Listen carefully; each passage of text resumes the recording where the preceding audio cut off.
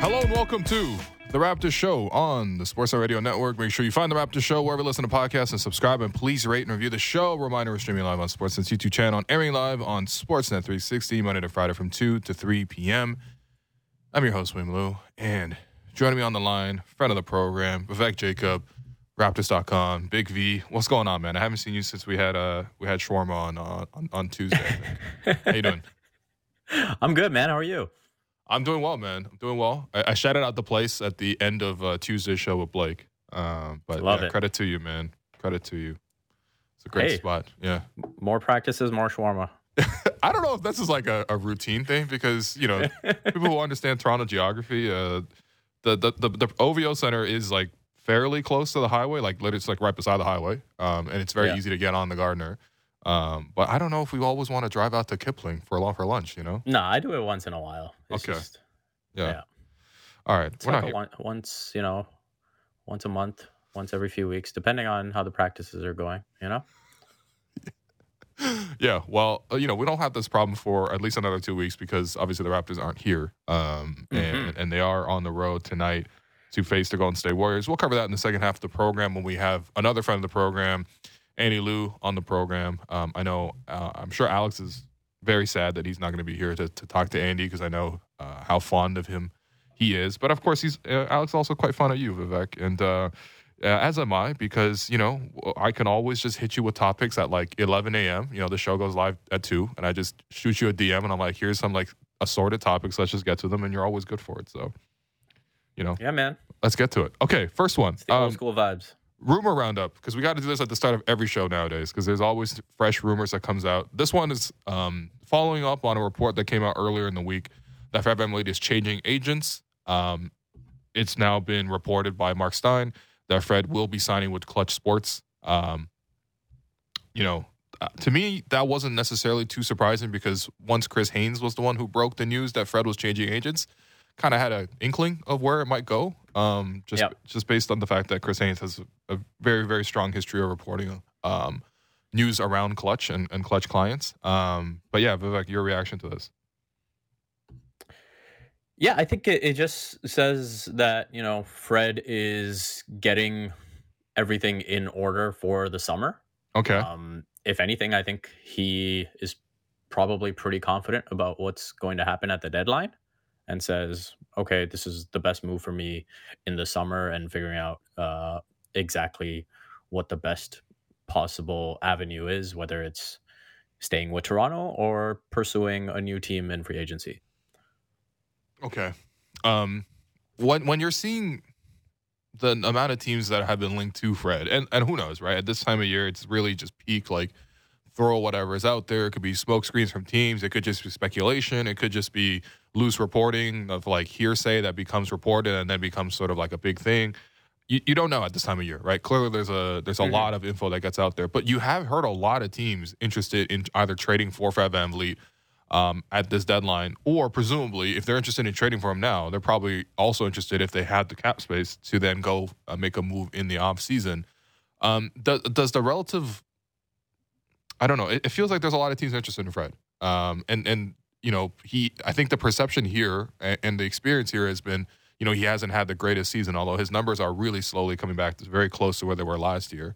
Does that surprise you that there is still this strong and this robust of a market for Fred?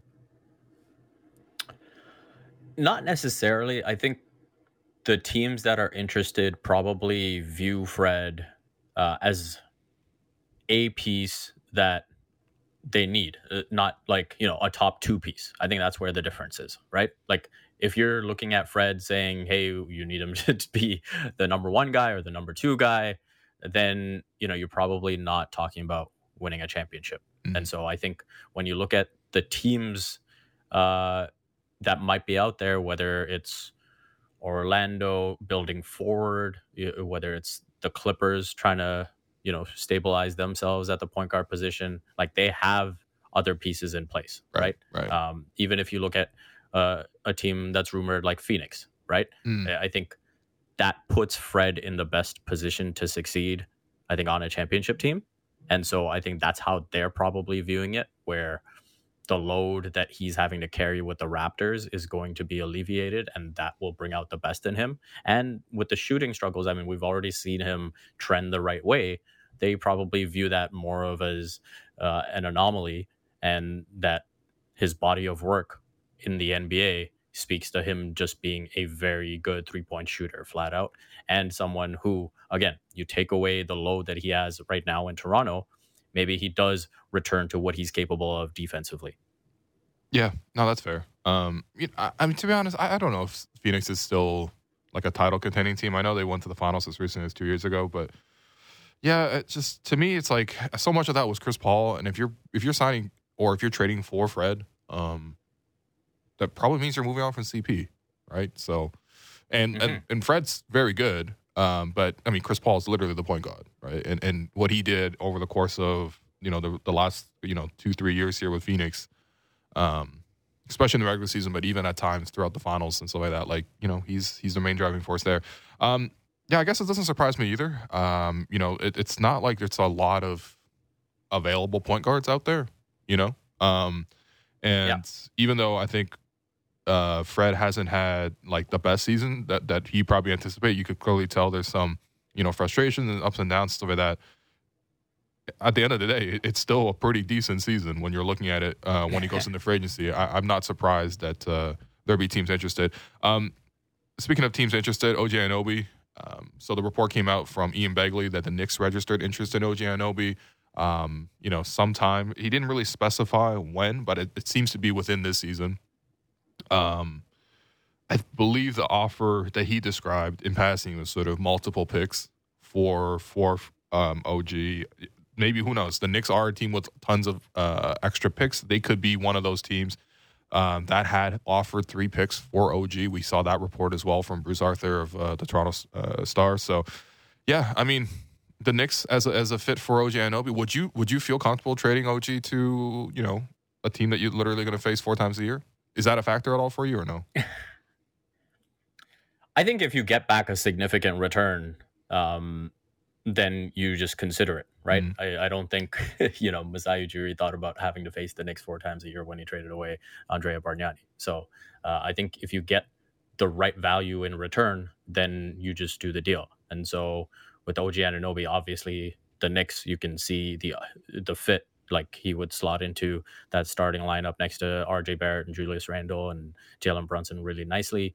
And so, it's something that you consider, but obviously that's not what the Raptors are looking to do right now. They're looking to still evaluate and, potentially have a piece that is ready to go right now, because I don't think the Raptors are going to be inclined to just take picks and think about the future. And if there's, I think, a ready-made piece, that's a different type of piece that can come back. Plus, you get some picks to stock the cabinet, then I think you probably consider it more seriously. Yeah, I agree with you. I think, especially if you're gonna, again, there's no real interest in ever trading Pascal Siakam at when he's playing like this. I know that people might speculate in terms of, okay, if the Raptors fully go in the tank, they might go in that direction. They're not going to do that. So as long as you have him around, as long as you have a competitive base around, honestly, as long as you have Masai around too, like, I just really don't see them pivoting into sort of that full on, like, just take all your players right now and trade them for future picks style. But, at the same time, like, yeah, I think with OG, if you were to make more trades, I feel like if you were to move him, for example, I think Memphis, again, there's no specific link between those two teams, but I'm just looking at it on paper. They have the type of players where you get immediate prospects and who potentially could step into a bigger role while also getting some future assets in addition to that. But listen, we've been doing so much trade talk this past week. I think we've probably done it on every single episode. Maybe so. We'll check back in on Monday, because I've reached my capacity for the week on trade talk. In terms of actual news results, so the All-Star starters were announced yesterday on TNT. No real surprises. Obviously, someone in the East was going to get squeezed out in the front court because they only had 3 front court positions, and of course, you have 4 of the best players in the league, not just in the East, are front court players. In KD, in Jason Tatum. in Giannis and Joel Embiid. Embiid ends up being the odd man out. Obviously, he's still going to make the All-Star team. But Yeah. I think for me, well, first off, actually, Vivek, to you, like, did the voters get it right? And by the way, the voters in this case is 50% fan vote, 25% player vote, 25% media vote. Did the voting caucus, I suppose, get it right in this one? I think for the most part they did, given the constraints, right? Like if you make it entirely positionless, then obviously Embiid will be in the starting lineup. But I think given the constraints, they mostly got it right. The only one I'd maybe quibble with is Zion Williamson, and not from a talent or a performance standpoint, obviously. I think just in terms of the games played, he's at 29 for the season. And so... Okay, come on, yeah. Who would you put in instead of him, though? I think that's the thing. There might not be as much depth in the West. I mean, obviously, he didn't look the greatest against the Raptors, but I think Domantas Sabonis is having an outstanding year. Okay. And you look at the way the Kings have performed, I think he definitely would have been eligible for a front court spot. Yeah. So, from a games played standpoint, I probably would have gone with him. But hey, if Zion is healthy and ready to go for that All-Star game, it's going to be a lot of fun to watch him on the court. Oh, yeah. No, I'm obviously, like, in an All-Star setting, I mean, this is not the only consideration, but in an All-Star setting, I'd definitely rather see Zion than DHOs with Domantas Sabonis. Yeah. I mean, look, I feel like... This is kind of the Vince vote, right? Like, those couple years where he was injured, but he'd get in the All-Star game. It was like, hey, this is what the fans want to see. This is what the fans want to see. Yeah. My only thing is if this were more positionless in terms of the voting, I feel like it would have helped for me at least, because these guys are all going to be All-Stars at the end of the day anyway. But if there were positionless in the Eastern Conference, I'd probably take out Kyrie and I put in Joel Embiid. And I think everyone could be pretty happy. Those were the top 5 players in the conference so far. And then in the West, I'd probably take out Zion and I put in Shea. But you can't have 3 guards. Yeah. No, I like the Shea call. Obviously, no, Shea has been incredible. Yeah. I mean, it's interesting, too, because obviously OKC is not a very heavily covered team. You're not going to see them on national TV all the time. But Shea still got a ton of support from fans. And it wasn't just like Canadians coming out to vote, because obviously we didn't see that much from the Raptors side of things. But yeah, man, it's because he keeps coming up clutch in all these big moments. And I think that's what sticks in your minds when you're voting for these players more than anything else. But yeah, that's probably all that I would have wanted to see, one swap in each conference. So that's pretty good. It's interesting because you can look at some of the other results, right? Because it's always fun, for example, to look at how the media voted or how players voted. In terms of media voting, so Pascal was 5th in media voting among Eastern Conference front court players. Pascal was 6th in the player vote and 6th in the fan vote. So pretty consistently accurately rated. Like, I think first off, if you're top 6 across the board, you should make the All-Star team, because they're essentially going to take 6 forwards, 6 guards, right? So when you're one of those 6, you should make it. And I do believe Pascal should make it. Did anything else from the voting, surprise you? Van Vliet was 15th in player vote, 18th in fan vote. Anunoby was 17th in player vote, 15th in, fan vote. Both 16th at their positions. Is that standing out to you at all? No, not really. I think the rest of it kind of played out the way you'd expect. I was curious to see, who was more popular between Ja and Shea. Okay. So I thought that was interesting to see. I guess the other one I was looking at was where Jaylen Brown would figure in. And so obviously he was up there. I believe he was 3rd amongst the guards. And so I think those were the other guys that I was looking at. And from a Raptor standpoint, like, realistically, with the record being what it is, you are only going to have one player potentially eligible, and that is by far Pascal. Yeah, so, no, it's not close. Yeah, no one else. And so he's getting the respect that he deserves. That's the part that's good to see, right? Like, everyone recognizes that Pascal is absolutely, among that top tier now. Yeah. My only thing is, I do think that in like future campaigns, because I don't think that anybody really stood out, right? We've had good, like, standout years in previous seasons. Obviously, when the Raptors are winning, it helps everything. And maybe even when the Eastern Conference was more diluted, it helps everything. But we've seen like DeMar DeRozan make the starters as a in the All-Star game, right? And that was just largely off of voting. We've seen Kyle Lowry do really well in voting as well. Maybe less so than DeMar, but still like really high up there. And I do wonder, in the next time the Raptors sort of like try to make these pushes, because some of it is like team directed, right? Obviously, they send out their promotions on whichever social media accounts and who you choose to promote. It does feel like the Raptors choose to promote like 3-4 guys sometimes.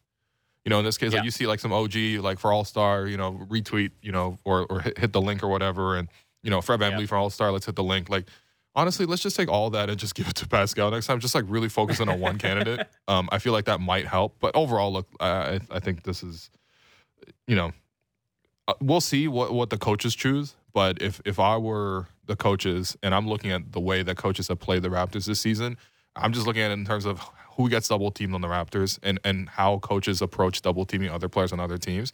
Pascal is one of the most double team players in the league. And if you're going to be, as a coach, choosing for your team to be double teaming him this much, then you're basically you're basically acknowledging that he is an all-star. So I'm counting on the coaches to do the right thing here. Yeah, absolutely. I would be stunned if the coaches didn't vote Pascal Siakam in. I think anyone that has to game plan for Toronto recognizes that he is absolutely at the top of the plan. He's having an outstanding season, regardless of how much they're planning for him.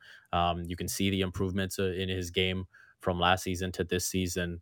So again, I think the league-wide respect is absolutely there now. And he's had several games this season going up against like top opposition and looked like the best player on the court.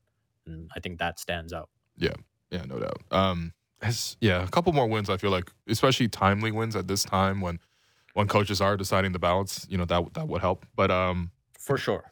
But someone who is having a bit of a timely breakout is Precious Achiuwa, who I understand that you have a piece coming out on him. So I'm looking forward to reading that along with everything else that you write. But yeah, Precious, man, he's been really impressive. He obviously just had a great game coming off the bench against Sacramento. 9 of 12 off the bench, which is very efficient. We haven't seen like high efficiency from Precious.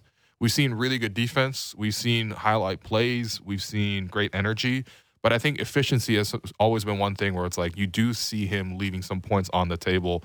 But yeah, recently in the last 10 games, he's averaging 12.6 rebounds off the bench. I think more importantly for me, in the last 7 straight games, he's played 20-plus minutes. It's a good sign of his conditioning coming back. He's been starting and effective. He's been coming off the bench and effective. What are you seeing for Precious Achiuwa right now? Because to me, this is the kind of breakout season I was expecting him to have at the start of the year, and it's just essentially happening midway through the season because he had the injury. Yeah, so you mentioned the finishing at the rim, so let's start there. One thing that I've been impressed with is his decision-making in terms of understanding when to attack when he's got the ball in his hands. Okay.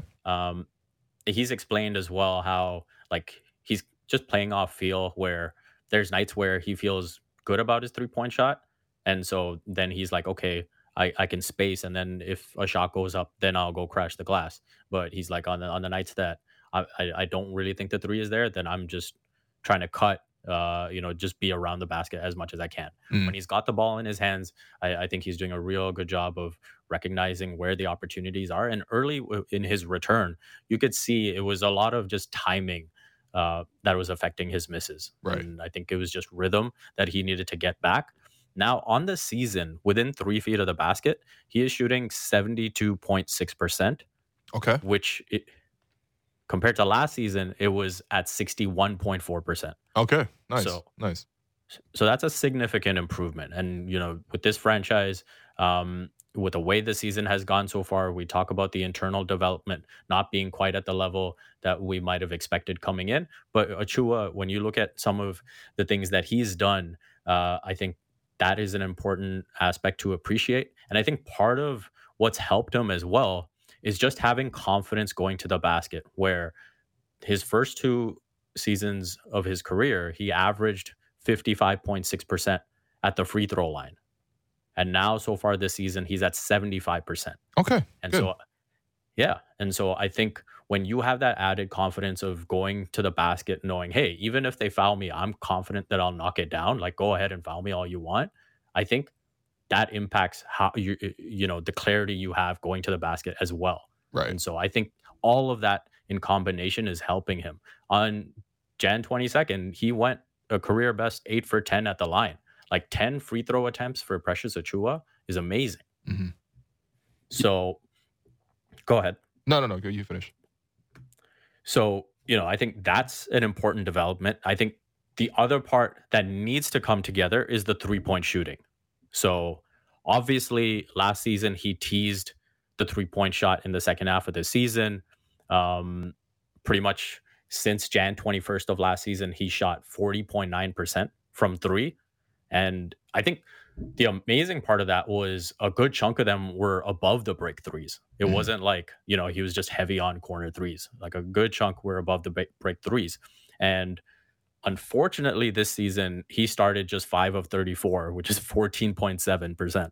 Right. But since Jan 10th, which is about the time, if you look at the box scores, you'll see that's when he started getting like 15 plus minutes a game. And now, obviously, he's up over the 20-25 mark. He's made 9 of his 21 attempts, which is 42%. So we might be starting to see that come around as well.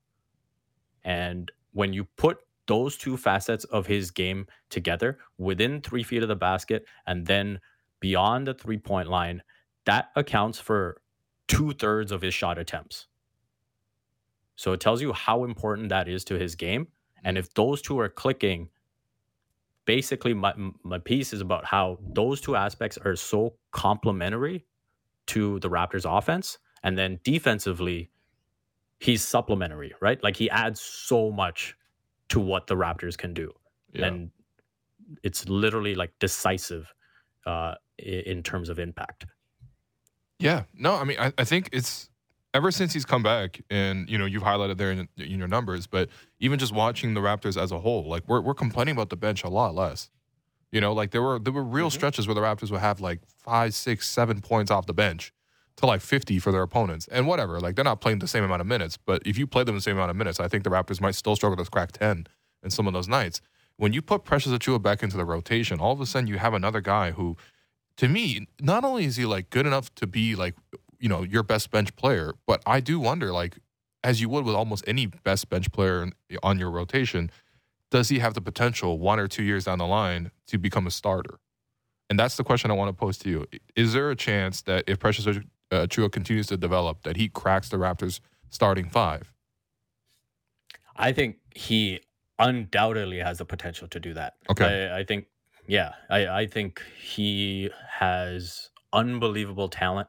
And I think if he can just fine tune it in the right way and he continues to get the reps, he will get there. I think he is an absolute behemoth of a defender. Mm-hmm. I mean, defending 1 through 5, like you're talking about truly be able to defend 1 through 5. He can do it. And then offensively, again, that 3-point shot comes around. It's going to change everything. And then, from there, you start to progress. It's like, okay, I'm knocking down these threes. I'm finishing around the basket. Okay, let's figure out a little bit of this in between. Can I add, a bit of a hook shot, that 3 to 10 foot range, then you start to build out. But for now, it's just focus on basically being a role player on offense, which is finishing around the basket and knocking down open threes, and be the all-world defender that you are capable of being. And that alone is enough to get him in the starting lineup. Fair enough. I'm going to ask the messy question. If you get to the starting 5, who's coming out?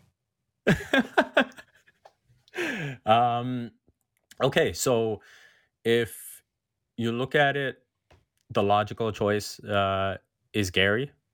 Okay, this is a conversation we had a lot last year, so this is not surprising anybody. Yeah. Okay. So I think the logical choice is Gary, and I think at a certain point you have to evaluate, how you want to build a roster going forward, right? I think Gary offers something unique to the team, and that type of shot making is very valuable. And so you look at what offers might come in for different players, and the most rumored are obviously Gary, Fred, OG. So when you zoom out, you would say it's one of those 3, right?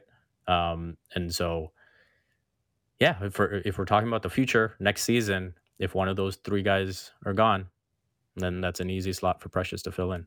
Yeah. And, that's where, I even tossed out that idea last season. Could he essentially come in for OG? I think OG offers obviously such a great fit on any roster, including the Raptors, and he does such a great job in terms of guarding the opposing team's best player that, taking him out is not some sort of easy decision, or is it something that is to be just taken for granted? But then again, it really depends on sort of not just who you trade out, but sort of who can get you back the best return. So I've essentially been in that corner for a while, but it's not to say that I actually want to see OG, being replaced by Precious. Obviously, OG's a better player than Precious right now. But listen, Precious is really exciting to me, man. I think his performances of late have really helped the Raptors' depth. And yeah, even if the Raptors do make some moves and they go towards the future, which is I think a very understandable decision if they choose to do so, they're still going to need some depth on the roster. And right now you're seeing the benefit of it with the Raptors healthy, and you're seeing them play better now. I think they've won 6 of the last 10. And it could be even better if they didn't have some truly, truly painful losses in that stretch. But yeah, Vivek, we've run out of time. Appreciate you. All right. Enjoy. Who's United play on the weekend? Oh, man. I don't even know. I feel like it's still the cup games. So okay. Yeah. What you guys got? Let me pull up my schedule here. I don't know who we got, man. This is tough. Yeah, I'm not going to lie. I'm not excited to watch Liverpool get beat by Brighton for the 3rd time this season. So, anyway, Vivek, appreciate you. All right. Enjoy the weekend. Crystal Palace revenge. Okay, here we go. Crystal Palace revenge. Wow. All right. Well, enjoy watching Marcus Rashford and his renaissance. He's a fun player to root for, man. Easy player to root for as well. So yeah. It's been great seeing him round back into form. But V, enjoy the weekend, and we'll call you probably probably not next week, but the week after. Thanks for having me, Will. All right. We're going to take a quick break. I'm your host, William Liu, and you've been listening to The Raptors Show on the Sportsnet Radio Network. When we come back, we will check in with what's gone right and what's gone wrong with the Golden State Warriors, who are constantly in the news. And, of course, we will preview tonight's matchup between said Warriors and the Raptors. Stay tuned. Have you checked out BetRivers yet? Download the BetRivers online casino and sportsbook app today. Get in the action this basketball season with thousands of betting options. Plus, don't forget about BetRivers Sportsbook award-winning customer service. It's a whole new game with BetRivers online casino and sportsbook. Must be 18 plus. Available in Ontario only. Please play responsibly. If you have questions or concerns about your gambling or someone close to you, please contact Connect Ontario at 1-866-531-2600 to speak to an advisor free of charge. Discussing the biggest stories that matter to Toronto sports fans. The Fan Morning Show with Ailish Forfar and Justin Cuthbert. Subscribe and download the show on Apple, Spotify, or wherever you get your podcasts.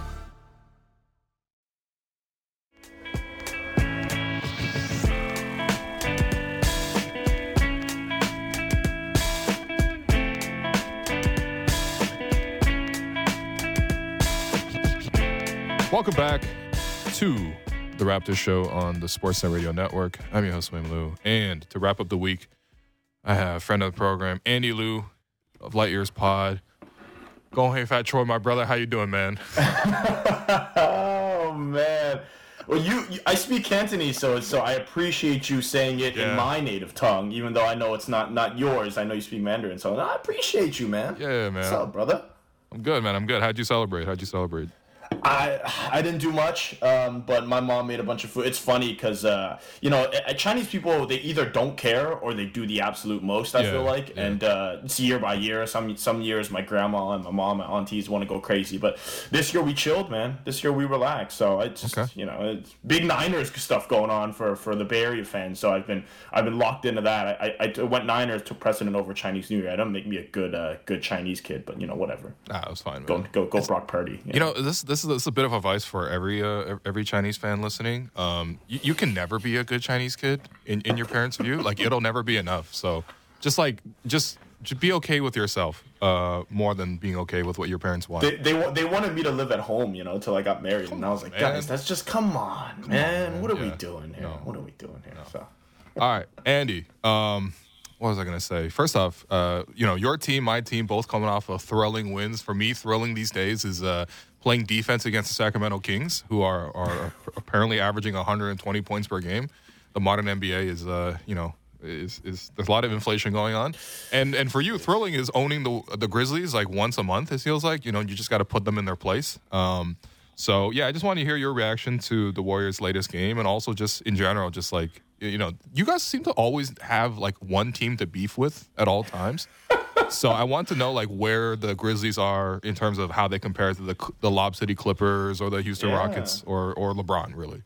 Yeah, man. Let's talk. I love doing this show with you, man. So, look, let's talk Grizz, because I don't think that the Warriors have any beef with the Memphis Grizzlies, which is why I find this so funny. I don't think they care. I don't think they went out to pick a fight, because the Warriors are the old guys now. So I think back in the day, they were kind of the ones that went out to pick a fight with, kind of the Miami Heat, the LeBron Miami Heat. They're like, okay, like let's go up against these guys and let's see how good we are, right? Let's go after the San Antonio Spurs. San Antonio's never really talked. So who you got beef with, man? Matt Bonner? Like, come on, it's not fun. Yeah. Well, they would, Draymond would say like, I couldn't ever talk smack to Tim Duncan because the dude would cook you and not say a word. So it's like, what are you supposed to do? And there were the Denver Nuggets back in the day. You're right. I think the Clippers were close. I think that's pretty much the closest comparison to the Grizzlies. The Rockets are right there with James Harden. And I do think those two teams are good comps to the Grizz because of one thing. Those two teams could never beat the Warriors, especially Chris Paul and James Harden. Chris Paul and James Harden became, I think, pretty unlikable for Warriors fans, but I do think generally for basketball fans, not that likable. So I think there's a difference between those two guys and John Morant, because I do, as Warriors fans might not like John Morant too much, but he's a likable dude. He is a likable, marketable player, and he's a fun player to watch. And I don't think that James Harden was, and I don't really think that Chris Paul was, especially the last 5-6 years of his career. So I think the John stuff is different, but the Memphis Grizzlies are fascinating because I think they have a great record and they're always going to be really good in the regular season, but are they kind of fraudulent when it comes to winning playoff basketball? Maybe. Well, that's the thing, though, because you guys have been around for so long, like a true dynasty, like the Warriors. You have different teams to beef with. And what I'm seeing what the Grizzlies are doing, and I'm like, this reminds me of the Clippers. It reminds me of the Rockets. Not in the sense that they play like those teams. They all play differently, but the same energy, like they're always trying to come at you guys, and then they come up short. Like you got Steph Curry literally getting ejected because he's mad at Jordan Poole. How many players on the team get mad on Jordan Poole, by the way, on a weekly basis? Wow.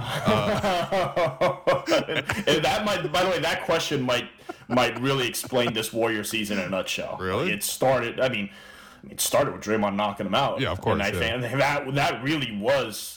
That's still a problem for this team, so I'm sure we'll get to it. But I think that still makes the vibes of this team very weird. And they're 500. I don't think because entirely of that, but I would say 60%, 70% of the reason is because of that. All right. Well, I think maybe the bigger reason is just like, neither of our teams play hard consistently. The Raptors play hard more consistently than the Warriors, but obviously you guys have way more talent and way more continuity. But, like, especially when I watch the Warriors, like, what was I watching? Like, Warriors, Bulls.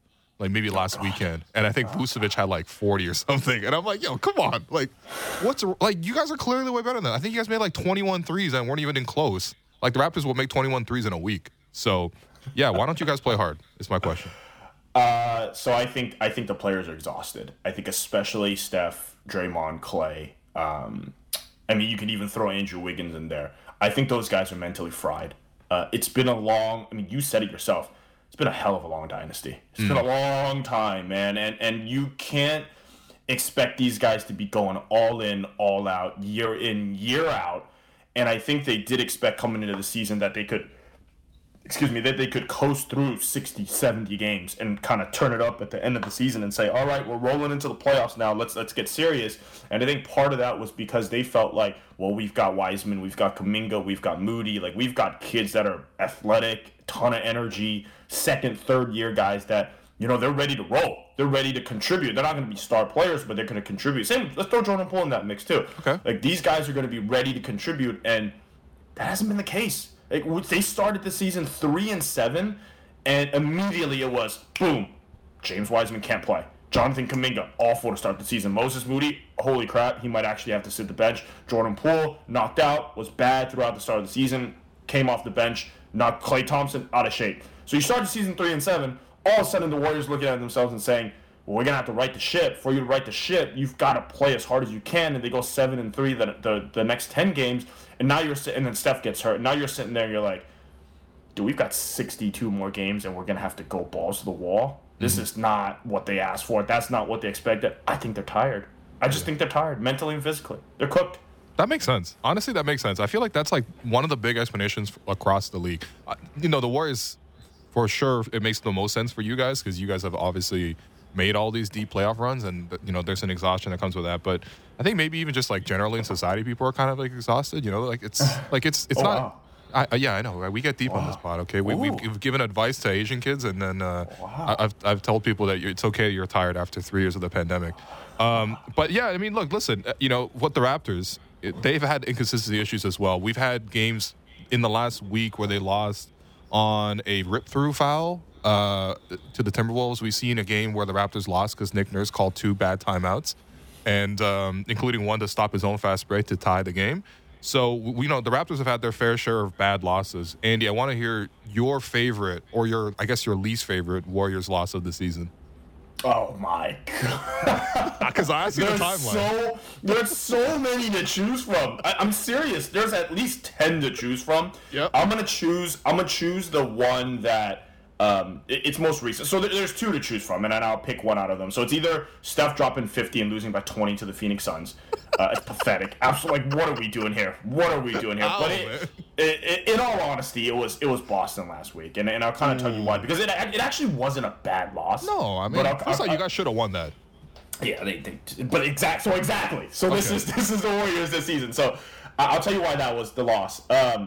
The Warriors, I think, every week or every other week look at themselves and say, all right, this is where we're turning the season around. This is the game, right? We'll circle this one. We're going to show up. We're going to play very well. And then we're going to use this to springboard us on a 7-3, 8-2, 10-game stretch. And boom, season's back on track. Yep. And they circled that Celtics game. They started small. Andrew Wiggins was healthy. Steph was back. They were on the road. They owned the Boston Celtics, at least in the past 6 months. And they said, we're going to take this game, and then we're going to use this, and we're going to go and finish out, the season through the All-Star break. And they did. Everything was right all the way until the end, when they played exactly how they've played all season long. And that's shoot dumb shots, don't have the right personnel to play defense. Jordan Poole's on the floor in crunch time.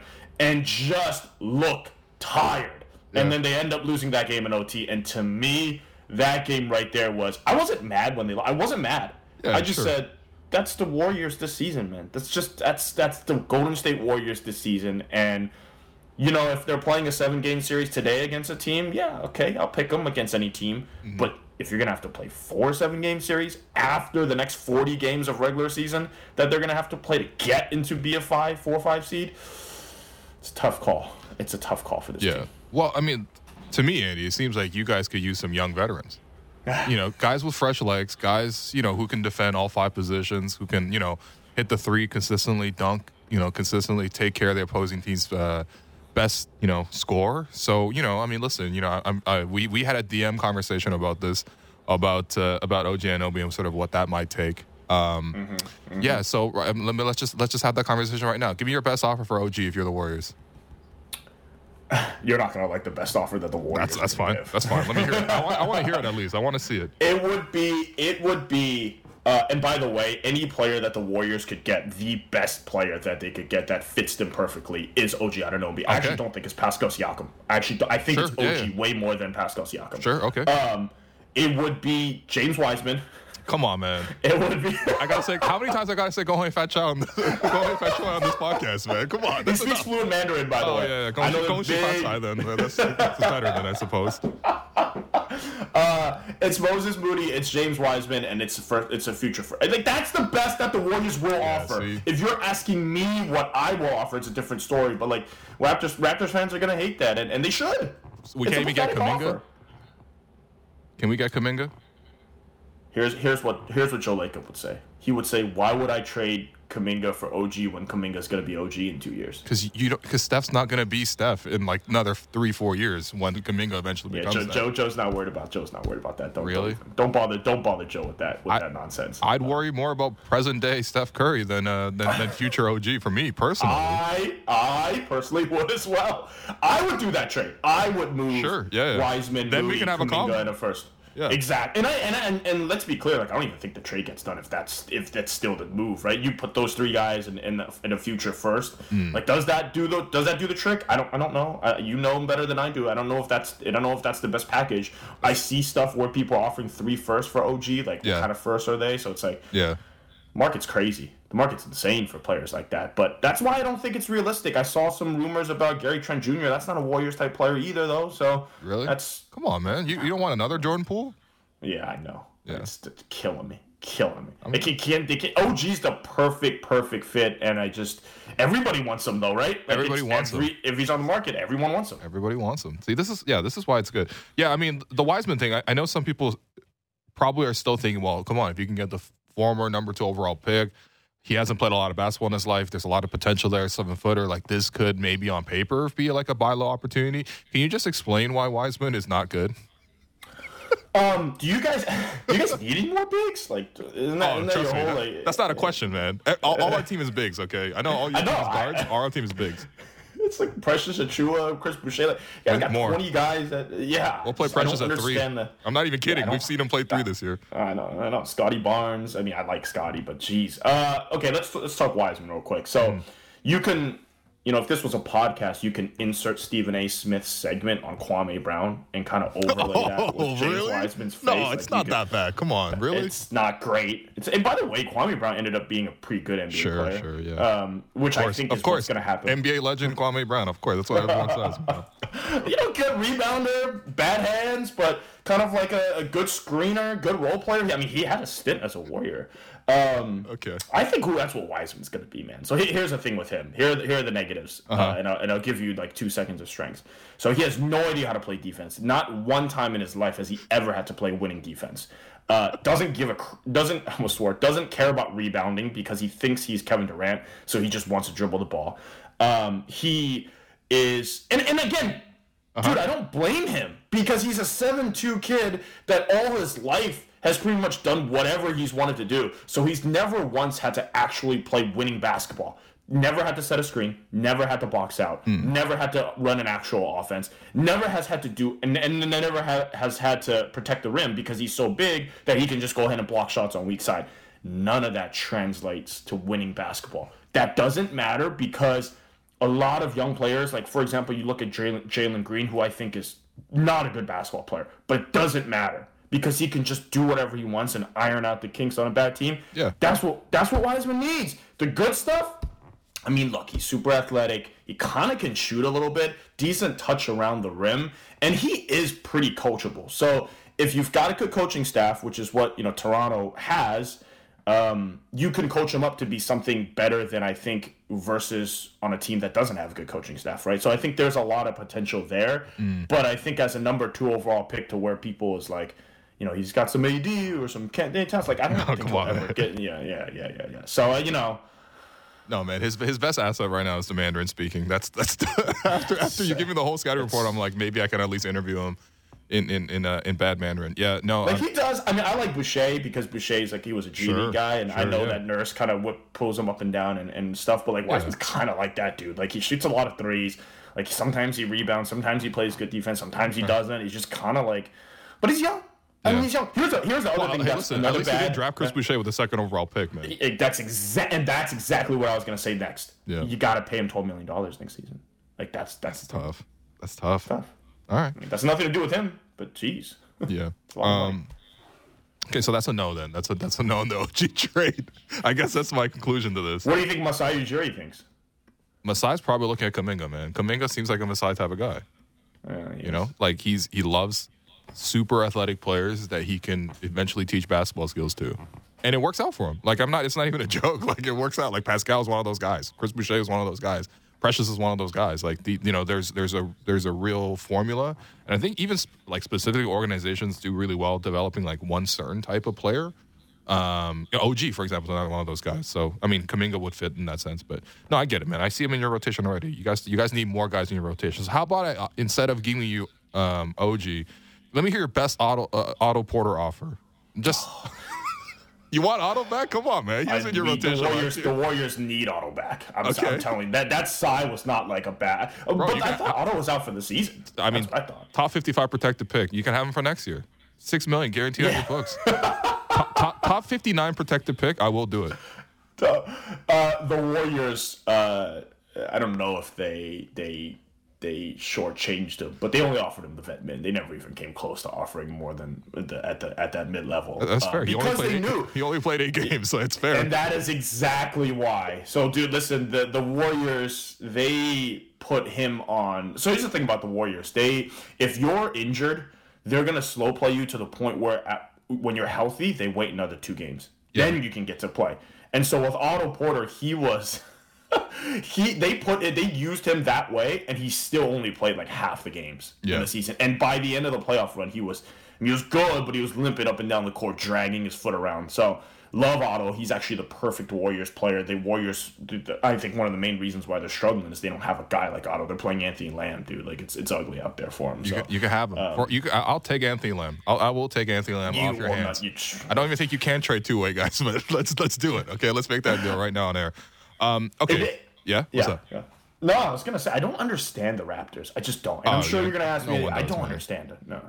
That's what I'm going to ask you, Andy, because at the end of the show, we do a betting segment. All right, it's now time for Between the Lines, brought to you by Bet Rivers. It's a whole new game, and, the whole idea is just, who are you taking tonight, right? The Raptors are 5-point underdogs against the Warriors. We know the Warriors are amazing at home, and so I'm just going to assume that you're going to pick the Warriors. But I did want to tell the short story because one of the first times that we connected on the podcast was back in 2019. The Raptors were playing the Warriors in the finals. Okay, great time for both of us, I suppose. And we had this whole conversation. We were talking about, who the matchups might be and who might guard who and, all this other stuff. And then we were like, all right, time for predictions. And I was like, well, for me, Raps in 5. And then for you said, yeah, Warriors in 5. So... So yeah, I want to hear who are you taking on tonight's game, man. I'll preface that by saying didn't know Clay was going to tear his ACL and I thought KD would be back by game 1. So did not happen the way I thought it would happen. Did not happen. And, by the way, and I know you're not a Fred VanVleet. I mean, you guys look like you're moving off of FEV. Maybe not. Point. Maybe not. Yeah. Why you want him too? No. Okay. Not. But I can speak to this as a Warriors fan, petrified of Fred VanVleet. Yeah. Can't wait for him to chase Steph around, man. You know what we're gonna do? We're gonna hold Steph to like 5 points, but the Warriors will score 132. So, but it'll be a win. It'll be a win, all right. I don't understand how. I don't watch the Raptors as much. And last time the Warriors went into Toronto and immediately. Bro, you guys destroyed us. And Steph I was like, what am I watching? I was like, what is this? It looked like the Warriors. I hadn't seen vibes that bad since watching my own team every other night. So it's just, I think the Warriors are going to win, but I don't know if they'll cover the -5. And also, It wouldn't surprise me if they lost. It would not surprise me. It would not surprise me if Pascal Siakam goes for like 35. OG makes like he did in Game 1 of the NBA Finals, Game 6 too, because Draymond decided to reach for no reason. I love that reach, man. That was a great gamble. That was a Bet Rivers play right there, man. That's like a 3-team parlay, only on the spread, just sick stuff. I think the Warriors need to win tonight. They need every game they need to win. So what? That's the same. That's the same for us, man. All right.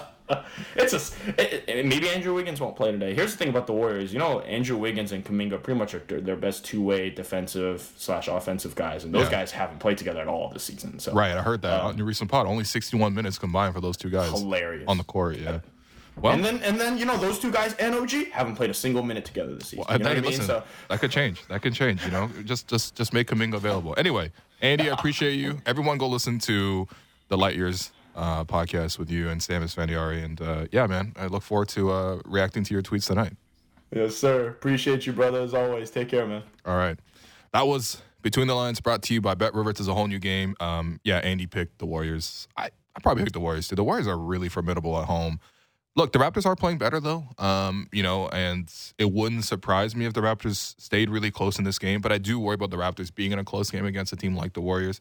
You do like some of the defensive matchups, but these are two of the most unpredictable teams in the league. So my best bet might just be to avoid this one and look for other teams who are playing in the NBA tonight. But that does it for us today. I've been your host, Willu, and you've been listening to The Raptor Show on the Sportsnet Radio Network. Thanks again to producer J.R. Manitard, our board producer, Derek Brandale, and Jennifer Rollin for helping us with the YouTube stream. Big thanks to Big V and Andy Liu, friends of the program, for joining the podcast. And when we return next week, Alex Wong, co-host, producer, will be back in his rightful chair beside me. The past decade.